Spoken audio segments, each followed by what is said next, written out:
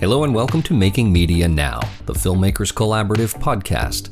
I'm your host, Michael Azevedo. Joining me on this episode is writer-director Nicola Rose. Nicola is an award-winning New York City-based filmmaker whose work is gathering acclaim on the festival circuit. In 2021, Nicola directed her first feature-length film, Goodbye Petrushka, a coming-of-age comedy about a starry-eyed, awkward woman with a big heart who meets a down-on-his-luck figure skater in Paris. As this delightful film progresses, the two change each other's lives in unexpected ways. Here's the trailer, and I swear that's not me doing the VO for it.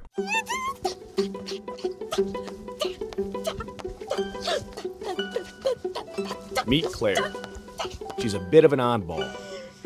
A dreamer. You need to go to Paris. And a romantic. Excuse me, you dropped this receipt from babysitting Paris?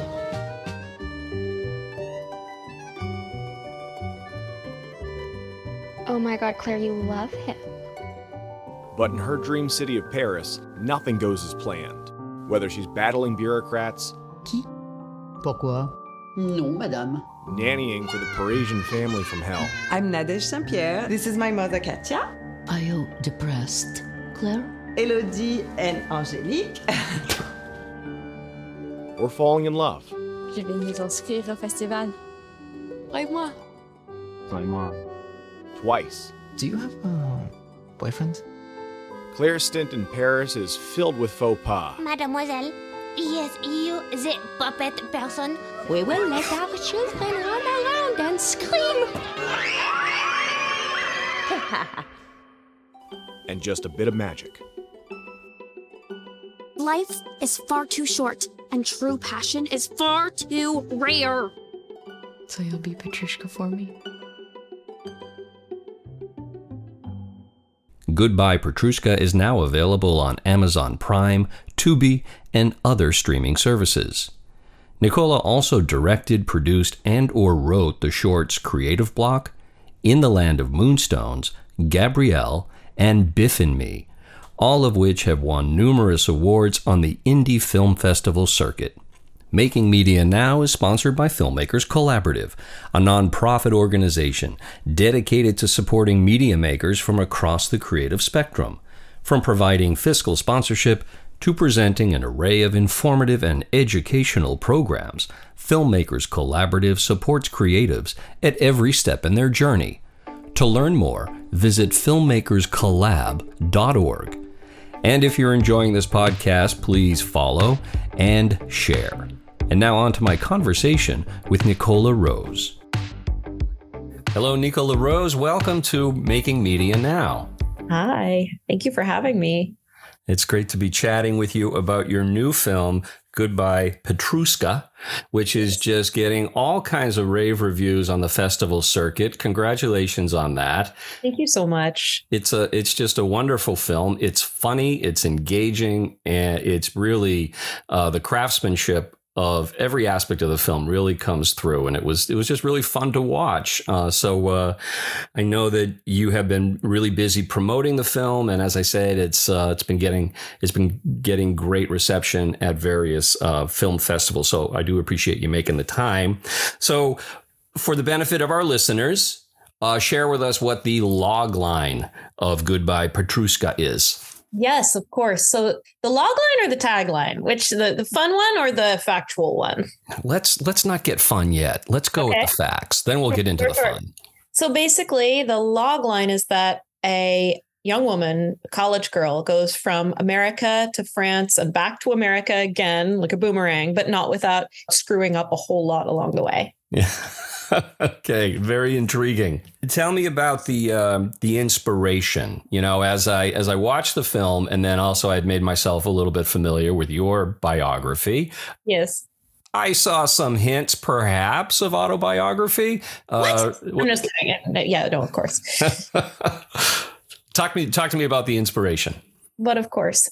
So I have to say the movie is only based on my life insofar as if anything happened in my life that was interesting, then I put it into the movie, and everything else I just made up and told completely vicious lies about for the purpose of entertainment. I was a graduate student in Paris. I was for a while an undergraduate student in Paris, and I was an American. So there was a certain amount of cultural shock that came from that. Although I adapted to France rather more quickly than the character does in the movie. She really never quite has an easy time of it, which is obviously just a lot more interesting. And there are things that are really difficult, no matter, how culturally fluent you are or where you are coming from. There are things that are kind of always different when you go to a new country, and the customs are different and the behaviors are different and the ways of speaking are different. Not just the language, but even just like the ways of speaking and, talking about food, talking about your day, going through your day. They're just different. And there's so much that you bump up against in a sort of jagged, unexpected way. And this character, she loves France, but she loves the idea of France, and she doesn't really have any clue what she's in for. So it's like, oh, okay, this is what France is. All right. And essentially, she's a fish out of water everywhere she goes. She's a fish out of water back home, and she's a fish out of water there. But she learns an awful lot more about herself by being across the pond, falling in love twice across the pond. And essentially, I don't think it is anything remotely approaching a spoiler to say she's looking for somebody this whole time. And what she really has to learn, and I mean, this is not just marketing speak, she has to learn it, is that the person she's looking for is her. Yeah. It's not something that she comes to easily. It's not something that I think some of us ever come to. I'm still struggling with it. I know a lot of people are.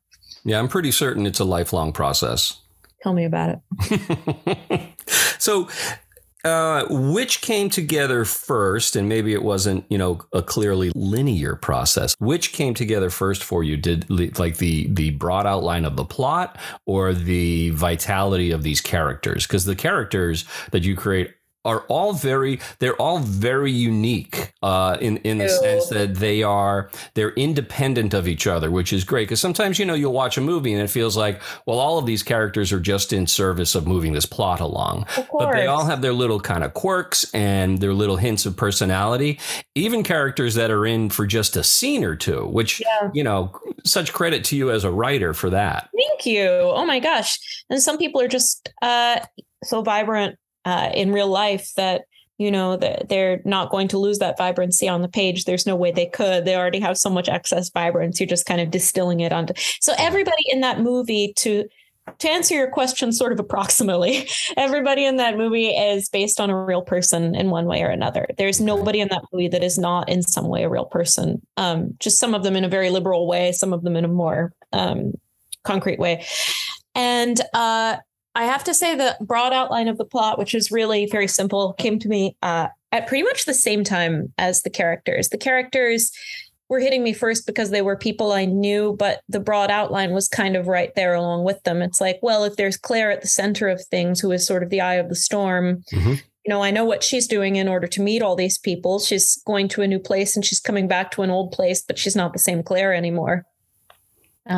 Somebody pointed out in a review the other day, it was somebody who didn't care for the movie, actually, who posted a review. It was interesting. It was somebody posting a review on Amazon and saying, I didn't really, I shouldn't admit I look at these, but, I see random stuff and I look at them. I think every filmmaker out there, no matter how big, looks at their movies, especially I think it would be tough not to. How do you not? But what I thought was really interesting about the review is that the person was saying Claire's character is inconsistent. She starts out so innocent and off on her own planet, total goof. And then by the end, she's the voice of reason. And I would never say she's the voice of reason ever. But by the end, she's grown up and she's the voice of reason. It's so inconsistent. Well, yes, it is, because she grew up. Yeah, exactly. Right. What do you want? Inconsistency is sort of the definition of growing up. Inconsistency is the definition of humanity. There are so many people. My God, inconsistent. Yes, you're absolutely right. Inconsistency equals growing up. But inconsistency is also just daily life. There are so many things that humans do, just the ways that people behave, that you would say, oh my God, if I wrote that down for a character, somebody would say that's completely out of character. You don't know what you're writing. It's not the same character anymore. Oh my God, that character really jumped the shark after season 2. And actually people if you pay attention to people in real life, my God, we all jump the shark somewhere mid first season. We're never consistent about anything. Yes, exactly. We expect way more from our characters than we could ever expect from ourselves. That's quite true. So speaking of growing up, give me a sense of your own background, your own growing up background. Where are you from? I never grew up. You never grew up. Okay, well, good. I don't recommend it. It's overrated.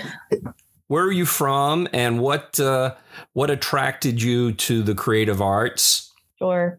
I was born in Connecticut, outside New York, and I'm now a New Yorker in that I've lived here for the past 15 years on and off, and don't even want to live here anymore, which tells you how much of a New Yorker I really am. It's when you don't like it. I still love it in some ways, but not. Well, it's complicated between us, but anyway, so complicated relationship, me and New York. Anyway, I grew up in Florida, and I lived in France, obviously, for a couple big chunks, and I came back whenever time and my friends letting me crash on their couches permits me. And what about your immersion or your exposure to film and writing? And I know puppetry played not only a role in your film and your character's life, but your life also. Forgot about that little parallel. So yes, and this has been interesting. So you asked, I knew, I was like, he asked something else, and I knew you did. So when I was a kid, and now, I don't know why I started with when I was a kid. My parents are artists, and so I grew up. What's their medium? Both musicians, like originally, but my dad kind of stepped sideways into cartooning, and now he's actually a professional cartoonist who is syndicated and distributed around the world. Oh, that's cool. Yeah. So what's his name?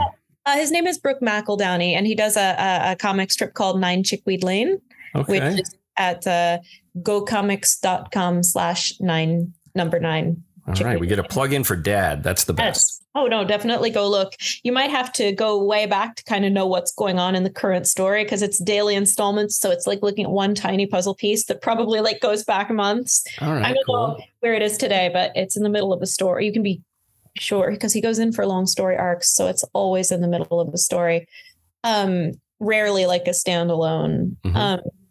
I could go on about that and the comic strip for ages, but so back to, kind of growing up, I grew up with people in the arts around me, literally in the house. And I don't think it occurred to me until, I don't know, adolescence, somewhere age 11, age 12, that people's parents actually did other things, that like adults did other stuff. There were other professions in the world.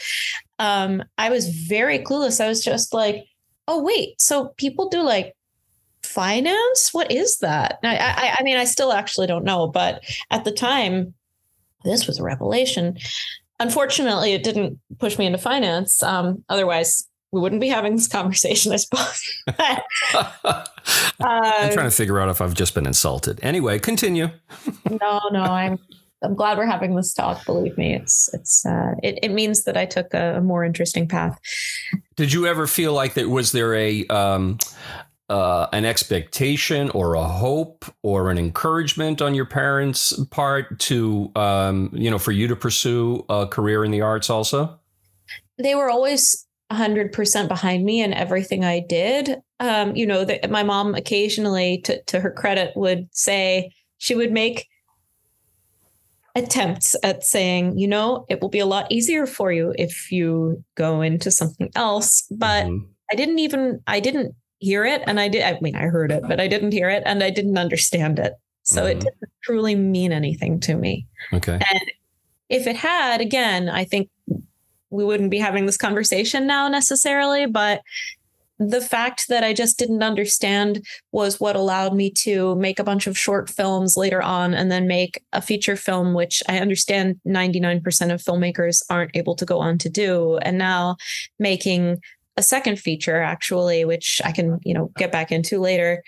But no, certainly no discouragement. And plenty of very solid encouragement, but never any pushing. I mean, there are people who truly, I see kids who, kid actors, because they do casting. I see kid actors who the motivation is clearly, and I mean clearly, coming from the parents, like a dream that the parent never was able to achieve themselves and stuff like that. And now it's, the kid may love it and want to do it, or at least that's what the kid has accepted, but it really has to come from the person themselves. Yeah, absolutely. I don't think the arts are exclusive to that. I mean, if you look at even like youth sports, sometimes you get a sense that the kid is kind of a surrogate for the parents' failed ambitions along those lines. To play baseball or whatever. You see that all the sports are an even better example than acting, or not just acting, arts. I think so many more people want to be athletes, and understandably so. It's something we all wish we could do. But I would imagine, coming from a household that, was immersed in the arts, for somebody who had ambitions, for a child who had ambitions along those lines, it saves you the task of trying to essentially validate your ambition. That, you're already being raised in an environment that places a value on the importance of the arts. Whereas another scenario, quite understandably, a parent might be saying, no, go for the security, go for the tried and true path. Your interest in the arts is just too, it's too flighty. It's too risky. Mm-hmm.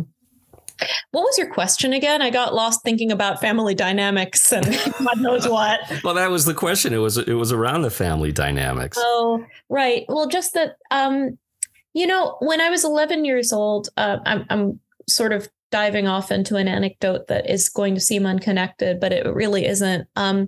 When I was 11 years old, I don't know if it was I'm sure it was my dad who played a recording of Maurice Ravel's comic opera, L'Enfant et les Sortilèges, which is French for The Child and the Magic Spells. And it's a comic opera that basically, it's a really, really simple short story by Colette that has to do with a kid who acts out, goes crazy, messes up his room and breaks everything because he doesn't want to have to do his homework. And then all the objects come to life and start like menacing him, like his furniture menaces him and his wallpaper people menace him and try to get revenge on him for breaking them. And they all tell their stories like, this is how we came to be and now we're broken. And at the end, obviously the kid comes out at the other end, realizing kind of, the weight of all that has made him into a different person. Sure. And we've gone through like 15 different tiny acts that are just filled with so much emotion and color and music. And I'm not describing it wonderfully well, but that's because this is kind of my point. It really can't be described. Yeah. And so we put on that CD or record, and my sister and I became obsessed. We listened to it over and over and over and over. And we didn't realize, like, we were homeschooled. I don't know. We were living in our own little world. We didn't realize that kids weren't going around doing this. We made a puppet show. This is how I got into puppets, I think. I don't know. I'm making that up. It's definitely not how I got into puppets. That was later. But, it sounds good, though. I like that. Yeah, let's stick with that. Origin story. Origin story. Done. Check. French, French early 20th century, late 19th century comic opera and puppets. And I was 11, stuff like that. That was like the very most important kind of thing that there was in sort of the heart of my family on what we were like. Mm-hmm. And then later on, I was in high school and my mom, I was really sick. And instead of doing like a traditional homeschool day, I had the day off from school and the day off. And my mom put on it was VHS at the time, of course, of the Royal Shakespeare Company's Nicholas Nickleby. So it's like all these actors up there performing Dickens for like a day and a half. And they broke it up into, day one and day two and stuff like that. And like, it just never occurred to me that this wasn't what like the mainstream was into. This was just like, for me, this was mainstream. And this was held up as, oh my God, look what these people are doing. This is the best that humanity can aspire to in both those cases, the music and the play. And, I believed that. And the thing is, now that I've seen so much more of the world, I still believe that creating these things, creating these characters, creating this music, this actually is the highest thing we can aspire to. And I'm always just like working to be like one tiny fraction that good. Mm-hmm. Can you think of any movies that were similarly inspirational to you when you were younger? Yes, it took me a little longer, but when I was in my early 20s, Moonrise Kingdom by Wes Anderson came out. Oh, yeah, brilliant. Yes. And I like leapt out of this was what French people call a déclic. This was the click moment. I leapt up out of my movie theater seat, I think, and just like hit the ceiling and went right through it, leaving like, the shape of myself in a hole in the ceiling. It was like, oh my God, this is what I've wanted to do all this time. I didn't know movies like that existed. When I say movies like that, the way he used music, the way he used the camera, or way his cinematographer used the camera. Sure, and just the singularly unique style that he employs. There's only one voice like that, and this is something that both inspires and scares me in my work, or just like in life, is that a lot of the time I'm sort of drawn back to the thought where there's somebody I really want to either emulate or work with, or just somebody I admire. And I think, my God, there's literally only one of them. And that's terrifying, because it's like, there is only one, there's nobody else. So we're so lucky that that person is or was here. Absolutely. But I also think what happens is, I can't remember who said it, but I did hear one time and I liked it. It said, every artist is a cannibal. Every poet is a thief. Oh, yeah. And it's eat each other all the time. Yeah, absolutely. And it's, what are you, it's almost like, you're building upon, you're advancing either a style or a technique or an approach that somebody else has, has established. Sometimes it's just simply an homage to, a particular way of filmmaking. How did you acquire the skills necessary to be a director? Did I do that? I didn't. The evidence would say yes. Okay, cool. Well, awesome. I didn't look at the evidence. So I got to go over that. But so it's a pretty rock solid case. Awesome. Well, I appreciate you. So what I will say, I learned by screwing up, similar to how the character in Goodbye Petrushka learns by screwing up, learns about life by screwing up. I learned about directing by screwing up. And the very first thing that I ever did, which I am indebted to everybody who agreed to work on this with me, or I would not have been able to start. I made a tiny little web series called Callie and Izzy about a young woman named Callie, who was played by me because I was still acting back then. She had a puppet growing out of her hand, and it was a disease. It was Puppetitis B. Puppetitis B, which became a pandemic. I wrote about COVID before the world knew about COVID. Puppetitis B became a really contagious worldwide pandemic. This was in 2016. I wrote this. So like I was ahead of my time, man, and nobody appreciated it. Anyway, so Puppetitis B was a thing, and a very real thing. Lost my train of thought. But anyway, the web series. Yeah, the web series. So that was the first thing I made. I think I was paying people like $50 a day to do that thing. And basically, I just called all my most talented friends. I found a couple of cinematographers who are some of the most caring and talented cinematographers I've ever come across, and said, will you please do this with me?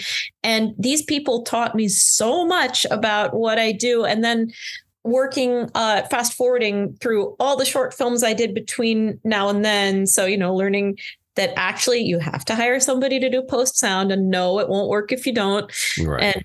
And, all those little details, got to do post sound. Yep. It actually does not work otherwise. Are you a detail oriented person? Am I? It depends who you ask, because there are some. I'm asking you. Yeah. Oh dear. All right. Oh, you asked the wrong person. So yes, but what I consider to be the important details are not necessarily what other people. There are some details I know now that I have to delegate. Sure. Which means that I won't be able necessarily to see them through to fruition. Mm-hmm. Mm-hmm. Tell me a little bit about your writing process. For instance, the shooting script, how far away from or how close to the original script was it? It's remarkably close. I was looking at it the other day. I was like, my God, there's like 5 lines in this that are different. I'm amazed how close we actually kind of got. You were talking about Goodbye Petrushka. Absolutely. Yeah, absolutely. I guess the web series really didn't have a shooting script. The puppet improvised a lot. As they will. So they do. And so I was looking at it the other day because my producing partner, Tierney Borbor, who is one of these people who's taught me an immense amount about what I do in terms of logistics, in terms of, how to get people to fund your film and so forth. And she came along and, she gave one of the things that she's best at is giving really good dramaturgy notes. Like, something needs to happen between point A and point B so that point C is more what's the word? It has gratifying. Like it has a payoff.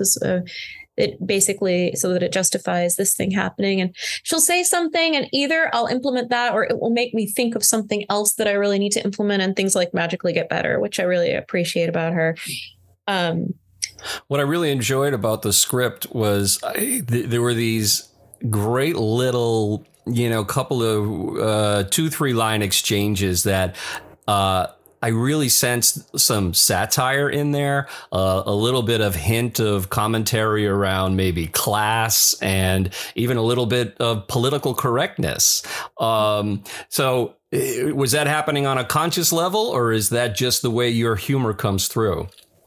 I think it's a bit of both. And I think it's also due to the actor's excellent interpretation of things. Mm-hmm. But yes, there were times that I knew I might get in trouble for something. And it's really been, it's done with such a light touch that I haven't really gotten in any trouble. I've had a couple of people say, oh, that was brave to do, to make this or that comment. But I think most of them are in the eye of the beholder. If you think I'm making fun of something, you can see it and you're probably correct, but you might not be. It's left just, there's a tiny margin of ambiguity to some stuff, I guess. But yes, there are some commentaries there that you wouldn't necessarily even need to know are there. Stuff like, when Claire goes and nannies for a rich family that has their head, has its collective head up its ass in many ways. There's a whole bunch of commentary there that has to do with the ways certain families in the 1% treat their staff and view their staff. And something that I've seen from the inside, having nannied once upon a time, a really long time ago. And if you don't know about that, then you just see a family behaving strangely, but they're so weird that you're just carried along with it. And, I've had 1 or 2 people say, well, why would they behave that way? It's like, it's fine. They just, if you haven't been in a house like that, then you just think, well, they're real mean. And it's okay to see it on that level too. Yeah. You often hear the expression of directors getting a great performance from actors. And then other times you'll hear directors say, no, that was the actor that brought their magic, their gift to the performance and the script. Where do you fall kind of on that continuum? Well, first of all, yes, 100% it comes from the actor. There's no question. You have to, or your writer has to provide them a good script to set them up to do that.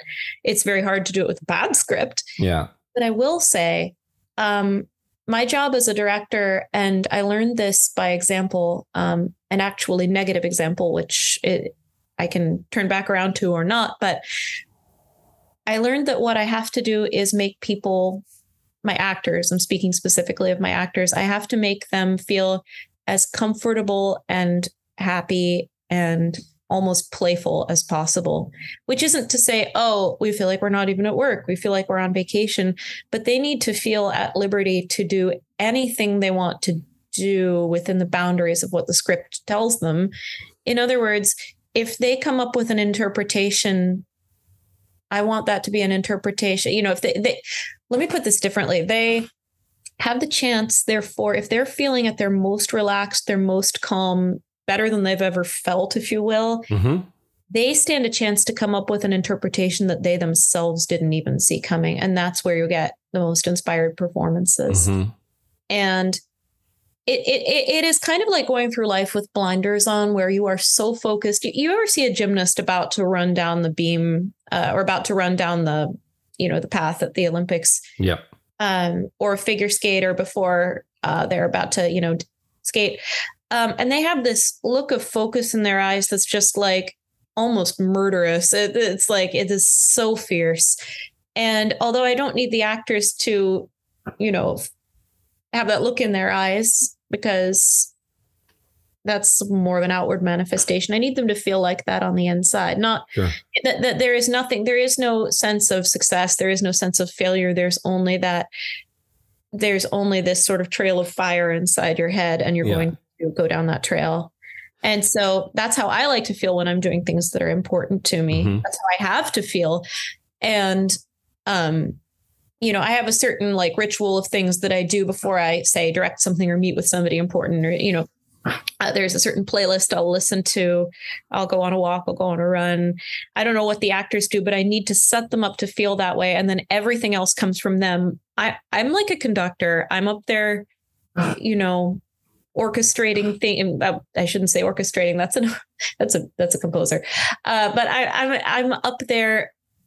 I'm bringing up one section's sound. I'm bringing down the other section's sound. I'm saying, can you do this differently? I know how the whole thing is supposed to go. Yeah. But as far as the actual instruments, that comes from the instrumentalist. That doesn't come from me. I can't make them a better player. That's them.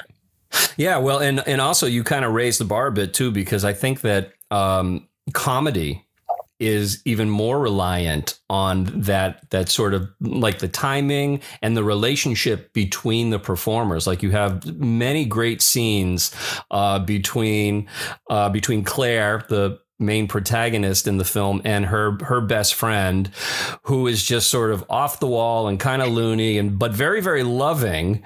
And she's got great timing and the relationship in their scenes. There's just a great energy. Thank you so much for saying that. Comedy is the hardest damn thing to do on earth. Yeah. And those two, so there is a little bit of outside help here in that they were already close friends before I cast them. Nice. However, I didn't know that. I cast one and then the other, and didn't put two and two together until somewhere into that process. So wait a minute, you guys are besties. You know each other. They weren't. They were close friends. They weren't just, oh yeah, we met at school. They did both go to Tisch. They both graduated from Tisch, fairly recently. But they knew each other at drama school and became close. And that comes across. There's definitely there's a seamlessness in their communication. As if it weren't enough to write the film, to direct the film, you edited the film. I did. And was that the plan from the start? Not necessarily, but I will say it is an economical move. Yes. I still haven't paid my editor. She's still standing there going, rubbing her fingers together. That's going to happen. I'm also, and I always checks in the mail. Checks. Yeah.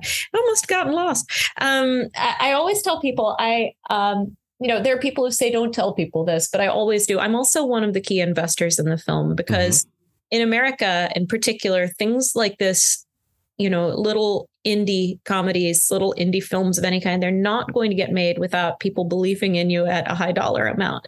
Now, I can only provide a low dollar amount, but I believe in myself at a high dollar amount. Now, that won't get me anywhere, but I invested in this personally because I believed, and it is in the midst of playing out, that would come back to me with interest. Yep. And I wouldn't do that if I didn't believe in it. It's interesting. I was going to ask you the type of maybe advice you were getting in terms of whether it was from investors or maybe investors who were also giving maybe marketing advice, in the sense that your film, the protagonists are young people. Mm-hmm. So on the surface, somebody might say, oh, this is going to be great for like a Disney Plus or a Nickelodeon or something of that nature. But you get into some pretty mature subject areas also.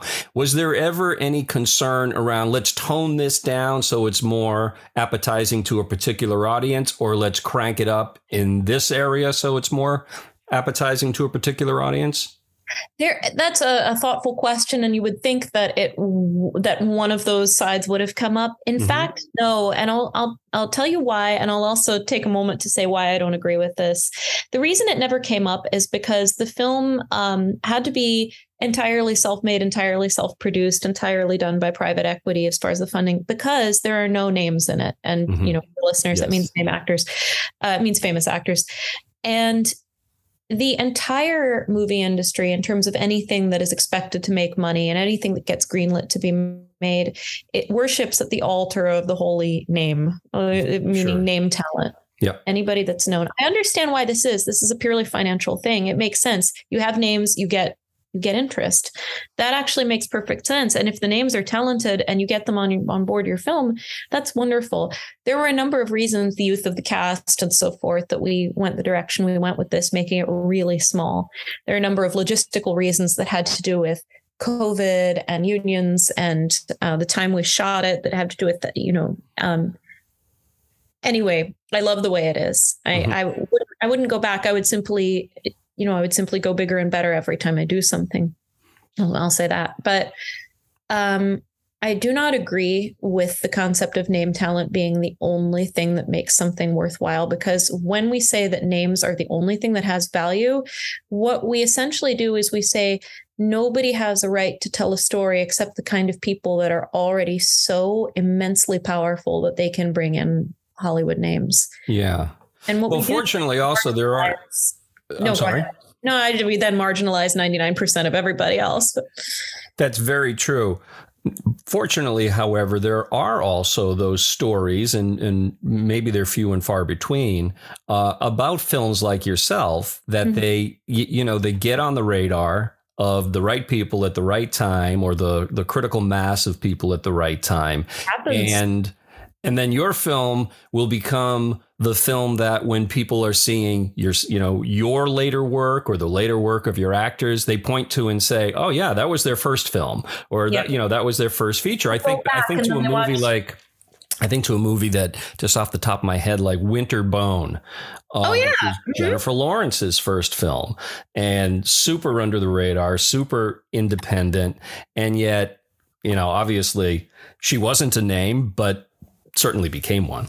Yeah. Tell me about it. That's a name with a capital N. That's a turbo name. Yeah. But now people go back and they look at that film and they say, hey, that was really good. But there's this idea that names equals good. And I always tell people that when you go to LA and you start to say, oh, I have a thing.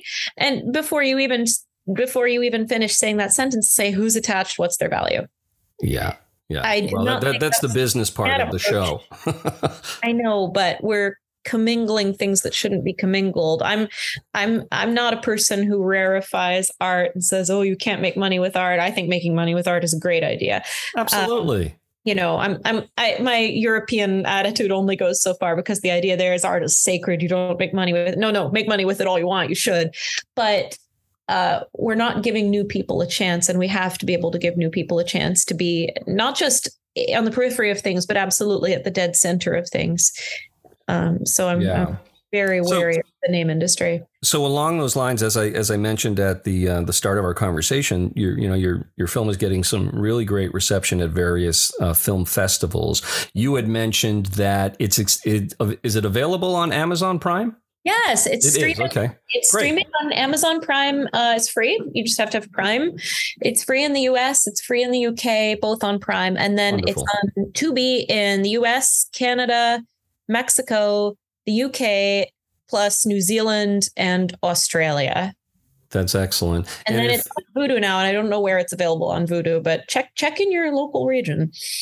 That's great to know. And if folks want to learn more about yourself and your other films, what's the best place that they should go to on the digital universe? On the digital universe. So I have an Instagram on the digital universe, which is at Goodbye Petrushka Film. And that would be the best place to go. If you follow it on there, we post pretty much everything. And Facebook as well, Goodbye Petrushka. Actually, Facebook pages, like professional pages, are also attached to an @ so it's also Goodbye Petrushka Film, but you should find it just by typing in, and it's Petrushka, Petrushka. Rolls off the tongue like native Russian. Petrushka. It means parsley. Doesn't really? Okay. Yeah. Well, I did find out that Thibaut meant brave. Thibaut means brave. Yeah. Yes. I met a dog named Thibaut yesterday. I was all excited, and then they said it's Thibaut. I was like, oh, different Thibaut. Brave, no doubt. Brave doggy for sure. Well, you had also mentioned that you've already got a second feature underway. When will that be delivered to the world? Oh gosh, and how different in tone and tempo and so forth is it from Goodbye Petrushka? Well, tempo is always sort of dictated by the edit. I think the tone is somewhat similar, but a little gentler because it's more of a family comedy than whatever it is Petrushka is, which, as you said, deals with slightly more adult themes and in places, although it's pretty PG-13. This one is more PG. Its name is Magnetosphere. It has nothing to do with X-Men. Yeah, Magnetosphere is actually I'll get back to what that is, but in outer space, it has a definition. It has actually to do with a young girl who has a neurodivergence called synesthesia, which is where the senses are crisscrossed. And without getting too deeply into that, because I could go on for a day about all the different manifestations of synesthesia, the most important thing here is going to be the cinematography. So seeing the world through this kid's eyes. And, there's a message here, which is don't pathologize differences. But there's also something else that's really important here, which is that it's a comedy, because synesthesia isn't a disease. It isn't a disability. It's not even really a disadvantage. But if you have different perception from the rest of the world and you don't know what's going on with you, that could be really jarring, especially day-to-day involvement with things like school and work. You don't know what's going on with you. That can be a trip. Yeah. Well, I'll be interested in seeing how you translate that to the visual realm. The point is a good cinematographer always. Yeah. Well, this has been a great conversation. We have been talking with Nicola Rose, who is the writer and director and producer and editor of a really charming film called Goodbye Petrushka. Did I say that correctly? I hope so. And it can be found right now on a bunch of streaming services. So Amazon Prime among them. I believe you said Tubi also. Yes, Tubi in many places. Yeah. So go out and find it and leave a review, a positive one if you can. Because you should. Thank you so much. Thank you. This has been a pleasure.